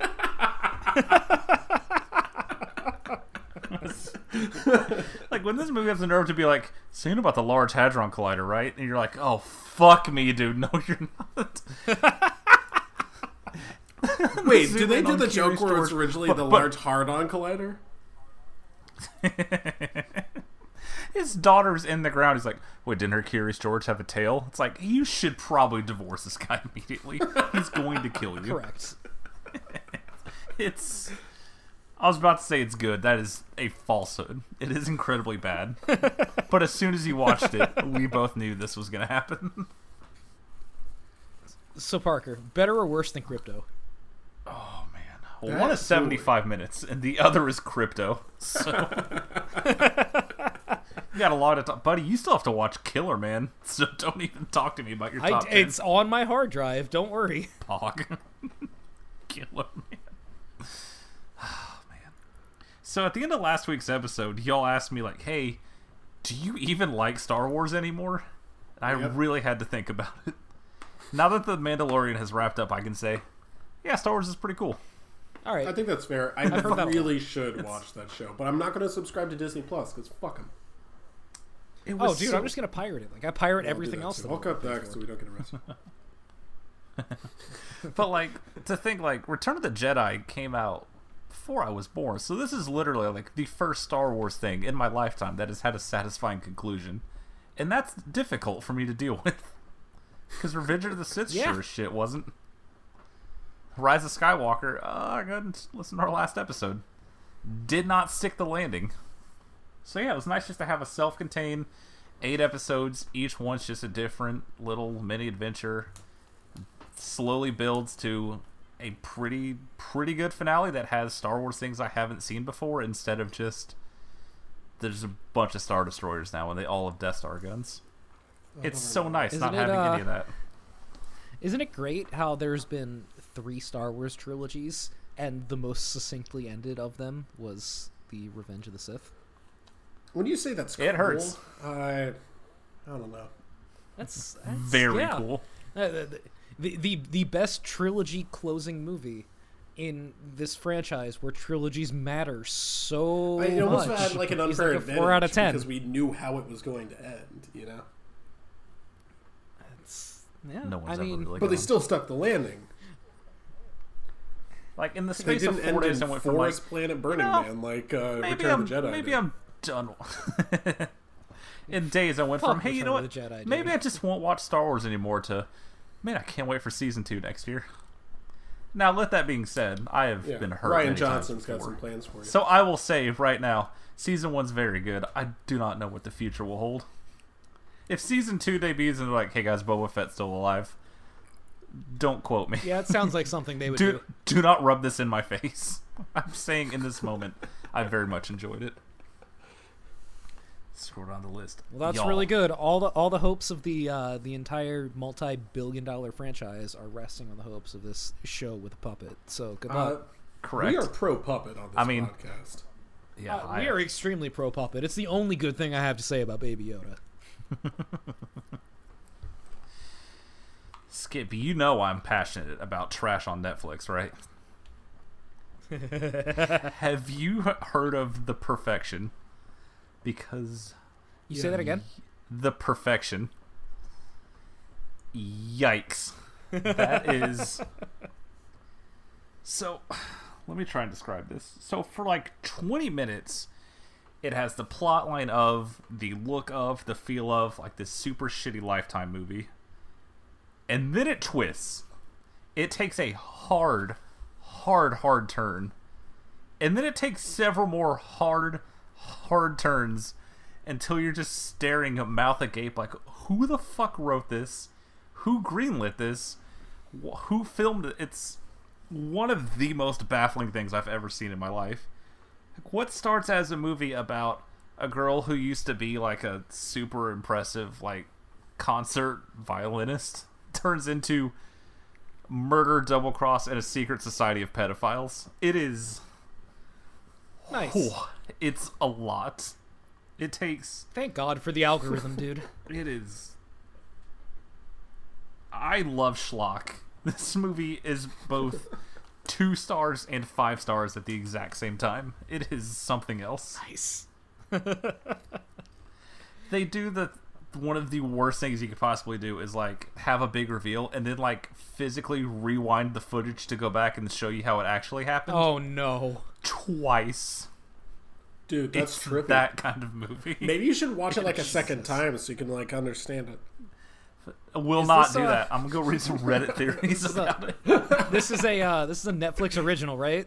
It sure is. So like when I mouse over this when my girlfriend's over and go, oh, this looks interesting, we should watch this, and like don't crack up laughing, like I'm in the clear, right? Oh, buddy. I can get away with putting this on because there's not overtly like a Bigfoot in it. I mean, there's not a Bigfoot, but there's definitely a scene where this girl gets sick on the bus, and it's just a 10-minute standoff of her trying to get off the bus without shitting herself. Like, she's in tears and screaming, if I move, I'll shit! If I move, I'll shit! She finally gets outside the bus and starts vomiting maggots. It is... And then, like, she starts seeing, like, bugs in her skin, like the fucking mummy, like little scarabs. And she's like, oh, shit, that's fucked up. You gotta cut your hand off. and that's like 30 minutes into the movie. It is a trip. It is not good. Gentle listeners, this is not a... I'm not saying this is a good movie, but you know who you are if that appeals to you. It is absolute trash. See, so for New Year's Eve, I watched Alien and Aliens, and that was a powerful, powerful evening. Nice. I think I've finally landed on the camp of Aliens better than Alien. Skip, you know I love horror, but Aliens is a fucking masterpiece. So you finally admitted Maybe you there's a prefer reason. thrillers. Correct. Maybe there's a reason James Cameron just gets blank checks to do whatever he wants, because more often than not, he kind of pulls it off, huh? Like, Has he ever really if beefed James one? Cameron I don't tells know a me- whole lot about his filmography. I don't think so. I don't think he's ever Like, really if James stuck Cameron's like, hey, you should probably see Avatar 2, it's like, I guess I'll see Avatar 2. Like, he hasn't The only steered me way I'm wrong seeing yet. Avatar 2 is if I get assigned it. Don't worry Good about news. that, buddy. We got you. Yeah, you can just pencil that in now. It's happening. No. We're gonna sit until we can assign him Avatar 4, and then he's gonna watch all there of we them. This podcast will still be going on in 2040. We're gonna run out of good movies. I'm going to. I'm looking at Lost in Space on my desktop, buddy. I'm not going to So do it. Alien and Aliens. I think I told you I'm not as into those as everyone else is. I'm probably due for a rewatch though, right? Yeah, I would have agreed with you, Chris, until I saw Alien in theaters like a year and a half ago, and I was. They wrong. both have that a- movie is fucking phenomenal. I love that Alien has a director's cut, where Ridley Scott's like, yeah, the theatrical version's my director's cut. This is just shit they wanted me to add in for a special edition. And then Aliens has a director's cut that's like, oh, this is like all of the human moments that got cut out because Fox didn't want to put out a 2.5 hour long movie. Aliens Can you director's tell us cut about is the pitch meeting, please? so much better. Skip, you know I was getting to it. Now, I cannot confirm if this is real, but multiple people have said that this is what happened. That James Cameron went in the room, went up to the board, wrote Alien, paused for a second, wrote an S, paused another second, and then wrote 2 lines through it to make it a $sign. I cannot confirm if that is real, but until I die, I will choose to believe it is. That is the most powerful move I've ever heard in my life. I choose to believe it as well. Do you think that's how we pitched Avatar 2 through 5? Do you think you just wrote Avatar's $sign? Dude, if the sequel is called Avatars, like No, I think what he did is Also- he drew like Aang from The Last Airbender, and he had like the blue arrow and everything all over his body, right? Then he took the blue marker and started coloring outside the line so his entire body was blue. guys, stay with me. Titanics. I'm in. The I'm birds in. of the Olympusics.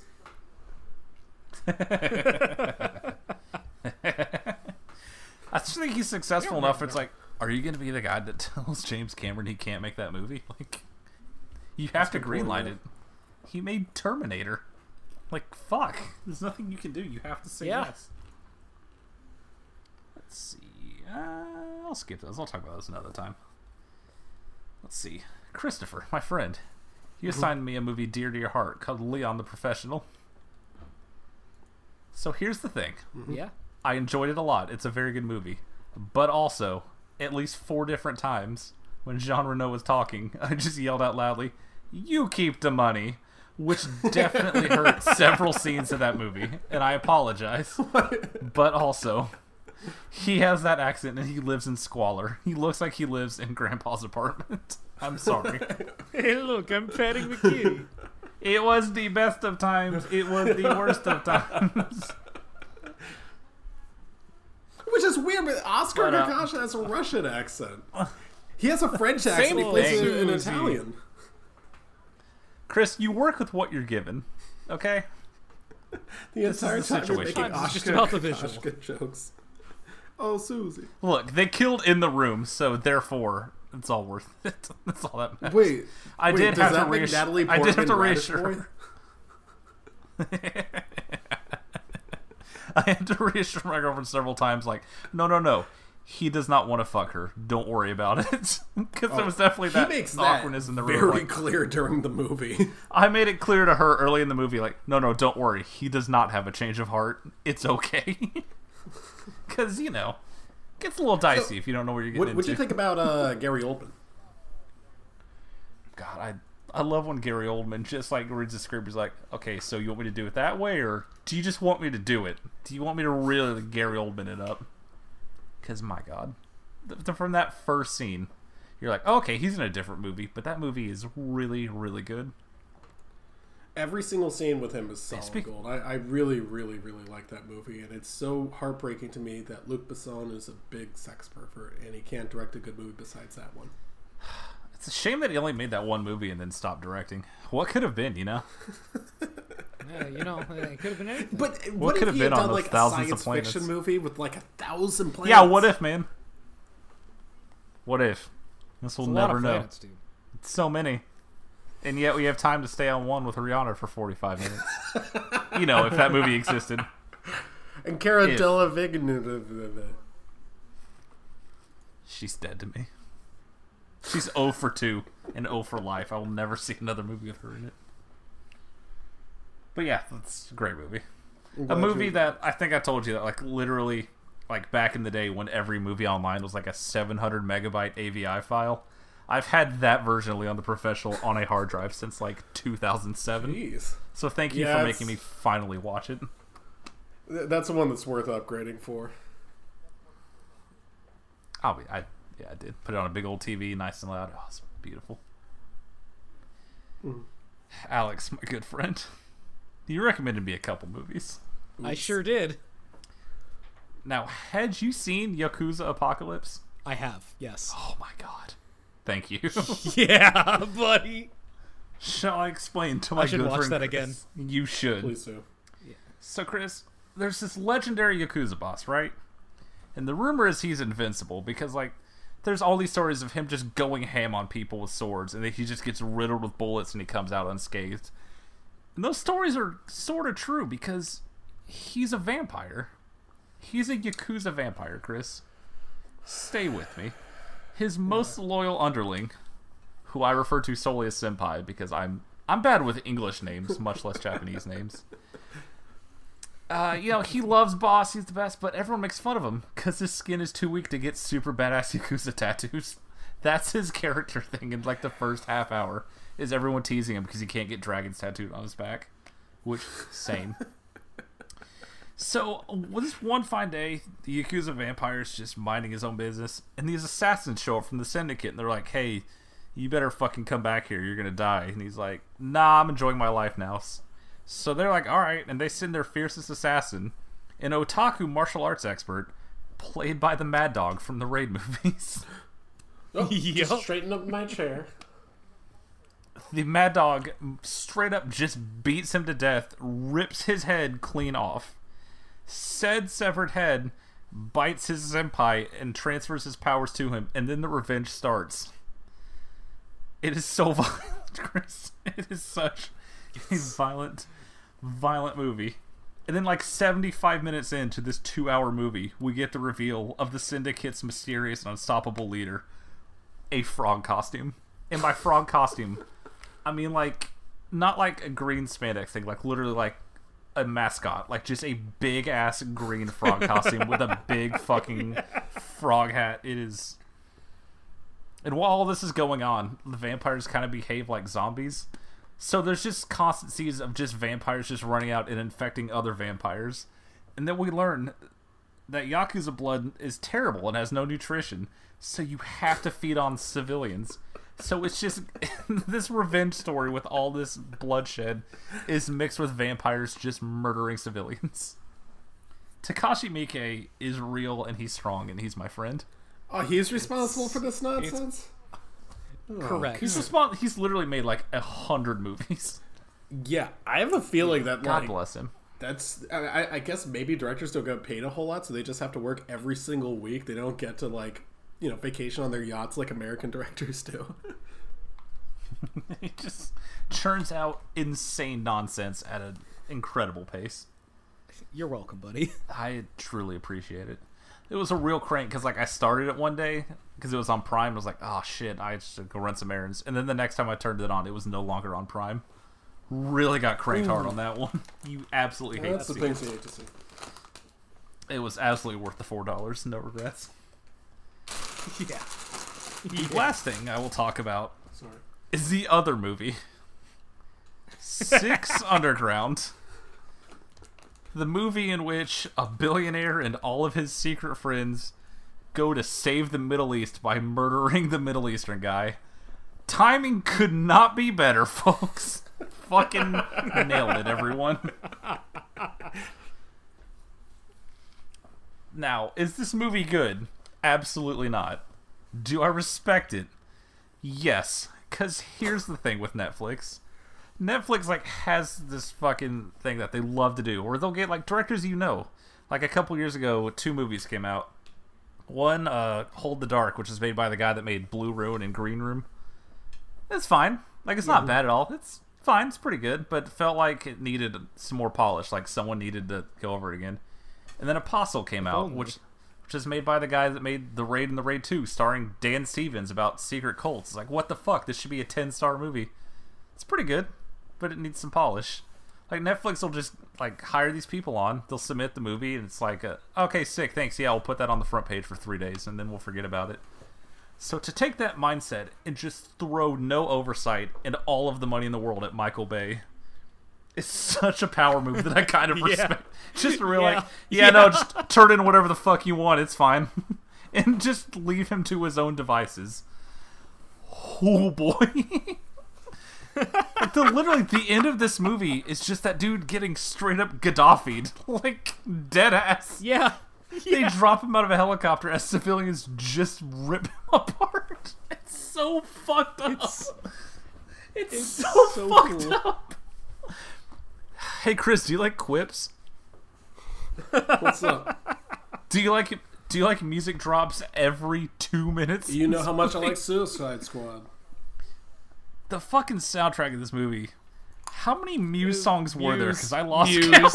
Muse again. Muse a fourth time. It's... I should have pulled this up earlier, but I'm gonna do Muse it is too dad rock even for me. It's not even Muse when Muse was like culturally cool. It's like Muse post Robot Ghosts. Oh no. The only Muse song I know is the one in Guitar Hero 3. Every song sounds like it might as well be an Imagine Dragons song. And there are like 45 I needle would love drops. this. It is. It's probably the best case of like you look at that movie and see who's involved and go, I know exactly what this movie is. And you do. Correct. You know 1,000% if this movie is for you. There is no question like, oh, maybe it'd be like Painting and who really surprised me. Nope. This is 1,000% Michael Bay just being handed a fucking Scrooge McDuck sack of gold coins and be like, hey, go make something we can put on the front page until January. And he did. But I will say, the whole sequence of the magnets, that scene fucks. That scene's real good. Yeah. It's... I had to split it up because I got like an hour in and I was like, you know what, I can't fucking deal with this right now. I was getting a headache. The sensory overload was too much for me. Yeah. I felt like an old man. That fucking 20-minute prologue and then bouncing around and then catching up to present day. You want to talk about polar? The fucking boy. We love throwing graphics on screen explaining what's happening in sarcastic and funny ways. Oh man, that is Yeah. truly a rough movie. But again, You're like, welcome, buddy. something I had to experience. Like, Yeah. being told, like, hey, someone just wrote a blank check to Michael Bay to make a Michael Bay movie. Like, I'm not gonna not watch that. Let's be fucking honest. And I didn't have to leave my house to see it. Like, come the fuck Yeah, on. exactly. Like, how can you not? This isn't Gemini Man. We're have to go somewhere. Future episode. Future episode. Blank check. Probably. I love that I got an AMC Stubs ticket to that movie twice and didn't go either time. Proud of you. I like looked at the clock. I'm like, you know what? I'm good. I'm just gonna stay here.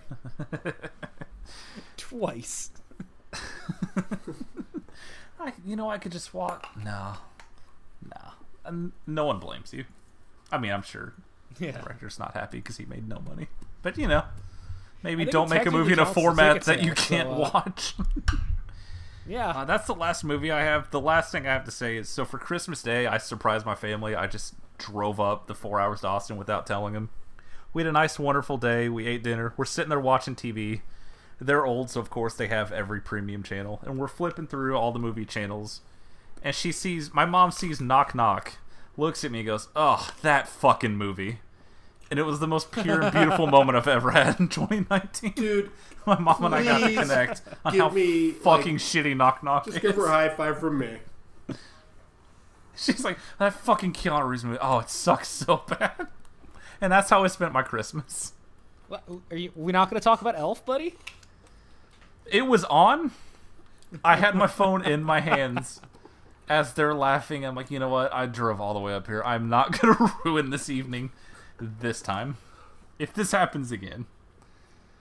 Between that and seeing that A Christmas Story was playing on 4 channels simultaneously. I get it. What the fuck is the deal with that stupid fucking movie? I fucking hate that kid so much. I don't know who he is. I just hate him. I went home and watched Gremlins instead, like an adult. That's fair. Yeah. I love Gremlins so much. I still think Gremlins 2 is better. So, I refuse to choose between my beautiful sons. Now, Skip, I heard there were some football games last weekend. I don't know if that's accurate. Anyway, that's it for this episode.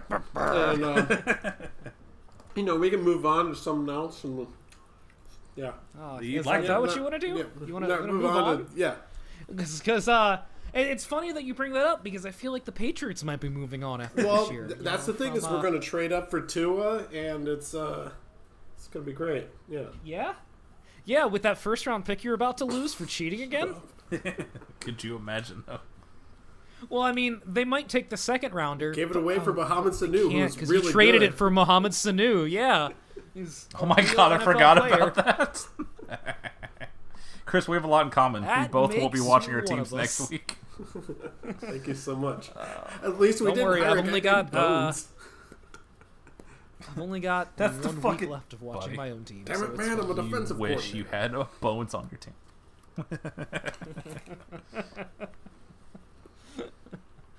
All right, so let's start with week 17. So who remembers how ties work? God damn it! Wait. I do remember. To the list. Means we get to assign, Right, both of us get to assign the loser something, and the loser gets to assign both of us something, right?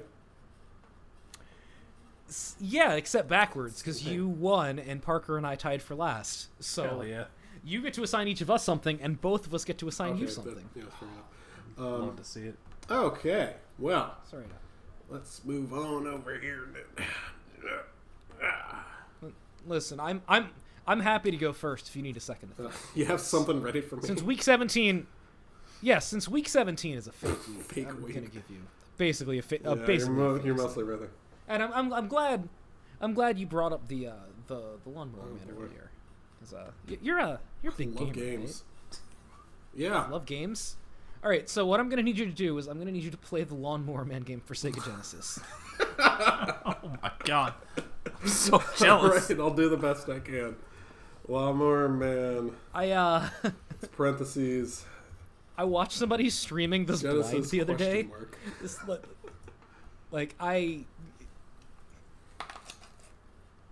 the speed cheaters beat this game in like 45 minutes, which feels about right if you're good at video games. And since you're a gamer, you're good at video games, right? I'm sure you can beat it in a reasonable time fashion. Not very good at video games. Just let me know. Yeah. And Sega. There are several different Lawnmower Man games on different systems, and they are all Oh, very good. different. So the Genesis one in particular recommending is a good one. Specifically Right. the Genesis one. It's a platformer. There's first person levels where you go inside the internet in 1993. God damn it. That sounds really good. You get to fight a giant face. Just look at the box, dude. Just Google the box picture. I might do that. Okay. Parker, do you have anything for me, or do you want me to assign you something? It's gonna depend on what you assign me. Okay. Because I'm looking at what I've watched this year, and sometimes you just see Hellboy, and you're like, let's see what my friend Chris picks. Oh, first. good. Thank you. You're so kind. That might make my top 10. That might be worse than Cold Pursuit, because you did not like that movie dire. very much. No. Well, I mean, there's a lot going on here. Just saw that there's a Hotel Transylvania, the series. And there's an episode called Okay. I can't say it without laughing. Okay. It's called For Whom the Smell Trolls. Fuck yourself. No. Oh, sorry, Alex. You're gonna watch Hotel Transylvania. You fucking kill You yourself. love those movies. I assigned him a good movie, and he's mad. All right. Yeah, Oh, is it good? I don't know. I just assumed. Yeah, it was made for Okay, kids, as opposed to like fucking Happy Gilmore, which is made That's for fine, mature grown-ups only. Parker, you get to watch. You're gonna get a. Okay, so you say that your movie's going to depend on what I assign you. This is going to be kind of a tough one. It's not going to give you a lot to work with because I don't know if you're going to love this. You might not even get the point of it or anything, but I think one of the fun things to do on this every once in a while is assign you something that you never would have heard of if it wasn't for this podcast. I'm going to assign you the favorite movie of Bill, the guy that I go to trivia with and one of my best friends, and also User Repick happens to love this movie. It's almost impossible to get just based off the way they say it, so I'm going to have to send you a DM about it. It's called Escanaba in the Moonlight, and I really love this movie. I just sent you a little premise. Oh man, it's an actual good movie. Damn it! I happen to love this. This is gonna. If you don't, and I could totally understand you not loving this movie. There's a lot of really, really dumb jokes and just fart jokes and stuff like that, but I really, really, really love this movie. Does that say director Jeff Daniels? It does, in fact. Okay. I wasn't expecting you to give me something you actually liked, so I feel bad about this, but here's the thing. This goes back to a thing Alex and I were discussing earlier, because I went to the Wikipedia, and Alex, it says right here that Replicas was a January release, comma. Uh-oh. Therefore. Like, don't get me wrong, Replicas sucks, but it is spectacular. Dude, I definitely saw that, like, Thanksgiving weekend. Are you sure? January 11th, 2019. Give me a second. Let me consult the ultimate. I guess I should check on my good friend Nelson then. I mean, don't get me wrong. It was screened in 2017, and then it came out in January. Actually, 2019. I think Alex is right. Let me see this. Why would Wikipedia lie to me? Wait, you watched it in 2018. Where did you watch it? Did you watch it in Singapore in 2018?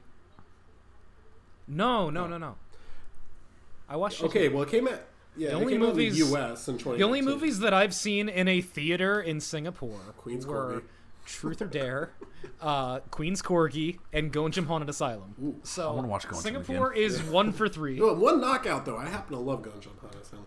Anyway, yeah, you're both right then. And Truth or Dare. All right, I lied. Fuck you. Fuck Truth or Dare. That movie fucking blows. Anyway, Replicas came out in 2019 in the U.S., but it came out in Latvia in 2018. So make your Latvian potato jokes. Oh shit.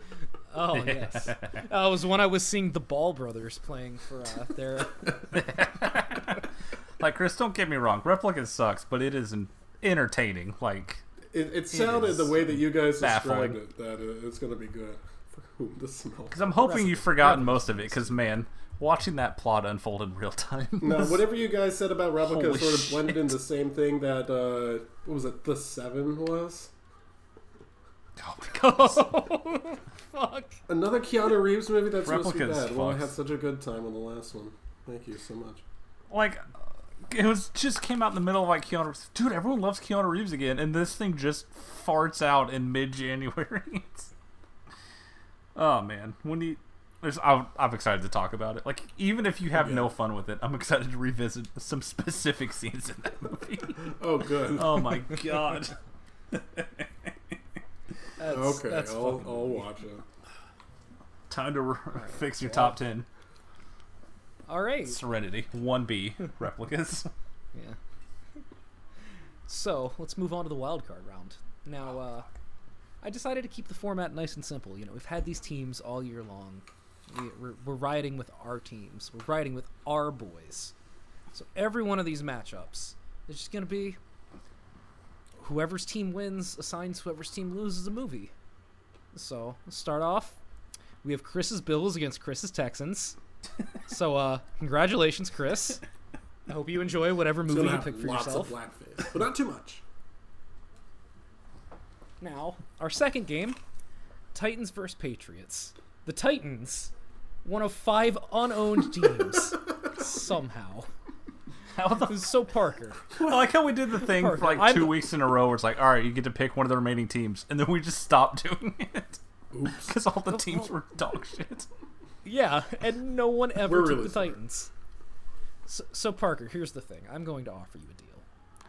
I'm going to offer you the Titans going forward in exchange for a movie of my choice. And this sounds like a terrible bet, but also absolutely. You know the Titans are playing the Ravens All next, right. right? Yeah, they're gonna win. Like, you're actually just gonna be able to make my life miserable. Like, he gave me Yakuza Apocalypse, so like I'm willing to roll the dice here. That's... I knew you would love that movie. All right. Man, that So- song thing. I'm sorry. It's so good. So Parker, buddy, I'm going to sign you a movie that my girlfriend told me existed, that I talked to fuck. Chris about when we went to see Star Wars. Oh fuck. Now keep in mind, the last movie that she recommended to me for someone on this podcast to watch was Open Water 2. So, not a great track record. Fucking damn it. So God fucking she damn told it. me about a movie. She told me about a movie that she saw a few years ago called 12 Feet Deep. Now, let me tell you about 12 Feet Deep. How many feet? 12 Feet Deep is a movie about these two sisters who are swimmers. And they're at their college pool. And they're just swimming around. And one night, somebody comes in and just closes the the fiberglass lid of the pool over top of them. No fucking way. And starts, demanding things from them. And, they have this, harrowing experience. And also, the guy that does it is the guy that played the Jigsaw Killer. Wait a second. Oh fuck yes. I do remember you talking to me about this. In fact, I may have said Oh, I'm Parker. so happy. And you were right. By hook or by crook. Fuck yes, this is a classic Now- win-win situation for this guy. Now, I have no idea what actually happens in this movie. But it was on Lifetime at one point. Oh, fuck yes, dude. Oh, man. You'd love to see it. And you get to keep your Titans going forward. So, congrats on that. God, yes. Now we'll move on to the Sunday games. Well, first things first, it appears that my Vikings have defeated Chris's Saints. So, since I can't do this for the game that I wanted to do it for, I will do it here. You're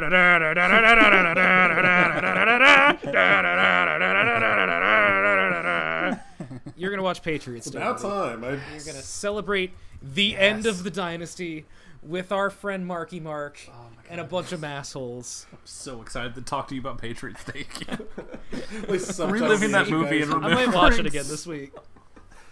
One Chinese guy gets subtitled, but none of the people. Oh, fucking talk like this. It's so cool. Oh, I love Patriots All right, Day. and the kid from Hereditary last but not- driving them off. I'm sorry. I'm so sorry. No, you're good. Oh, shit. Now, last but not least, it would appear that my Seahawks have defeated Chris's Eagles in some bird-on-bird crime. Wow, crazy how that works out. On National Bird Day, no less. National Bird Day. So, Chris, you're going to watch a movie that I completely forgot existed until somebody reminded me about it earlier, called Ultraviolet. Ultraviolet? Is it all one word? Or... Oh my god. Ultraviolet, That's one so word. fucking mean. That's disrespectful. Let me put it this way. The more like this on IMDb are Aeon Flux and the 5 Resident Evil movies. So. I have to admit I'm having trouble finding That's, hey, enjoy putting that on at work and watching 3 frames of it, buddy. Yeah, that's a work movie if I've ever seen one. Let's see. Ultra. I have given that several chances on FX on a Sunday afternoon and gave it a resounding, no thanks, I'll keep flipping. It is. Oh boy. Came out in what, 2006? Let me see if it's the right plot. Don't worry, Set Chris. in the late 21st century, a subculture of humans have emerged who have been modified genetically by a vampire-like disease. Okay, that's the right one. Uh-huh. Yep, and you fell asleep. There it is. Don't worry, Chris. It is the same guy that directed Equilibrium. Oh my god. Future episode. Do we have to? I want to talk about Gun Kata for an hour 45. Stupidest word. Oh fuck, this guy wrote Street Kings. Oh shit. Maybe man. This is good. Okay. Maybe the movie's actually Street good. Kings is in your future, Parker. I can't believe I haven't assigned you that yet. Honestly, me neither. Wait, did you? I don't think I did. Okay, anything else for Gaming Games? I know you did. I think that's all for this week. Tune in next week when my Vikings and also my Seahawks get skull-fucked, and I am the one that has to watch movies. Well, so next week we should do Lost in Space. Well, let's do that. We can do that. That's fine with me. I'm very.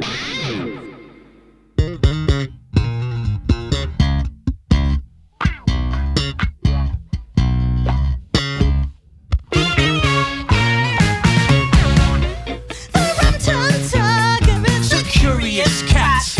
If you offer me pheasant, I'd rather have grouse. If you put me in a house, I would much prefer a flat.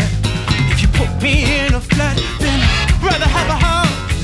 Set me on a mouse, then I only want a rat. Set me on a rat, then I'd rather chase a mouse. The rum-tum tiger is a curious cat, and there isn't any cool for me to shout. For he will do as he do. And there's no doing anything about. Oh wow, oh wow, oh wow, dear. No.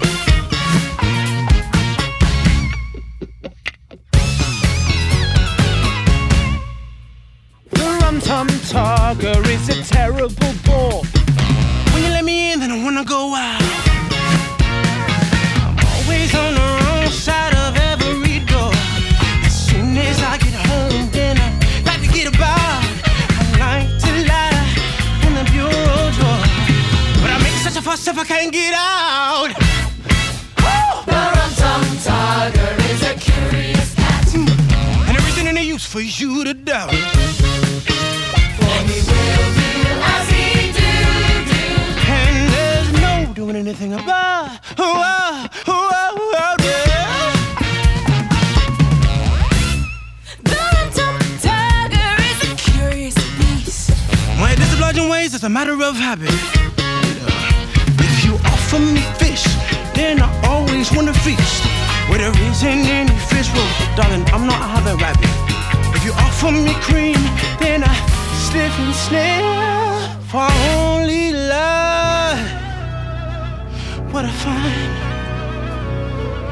for myself. The rum-tum tiger is artful and knowing. The rum-tum tiger doesn't care for a cuddle, but I leap up in your lap in the middle of your show and for this stuff and I enjoy it like a horrible model.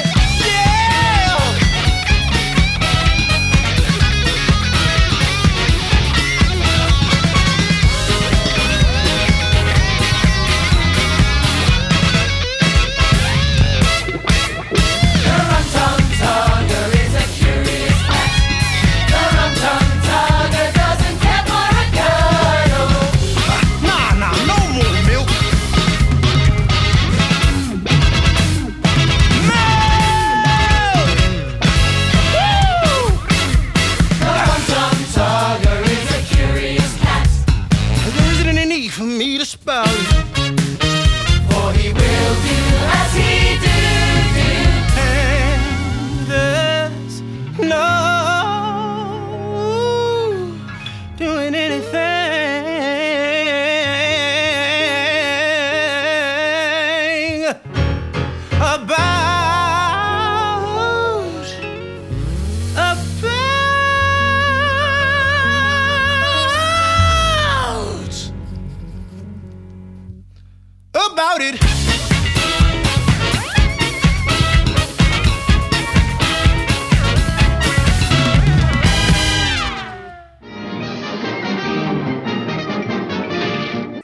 T, sis.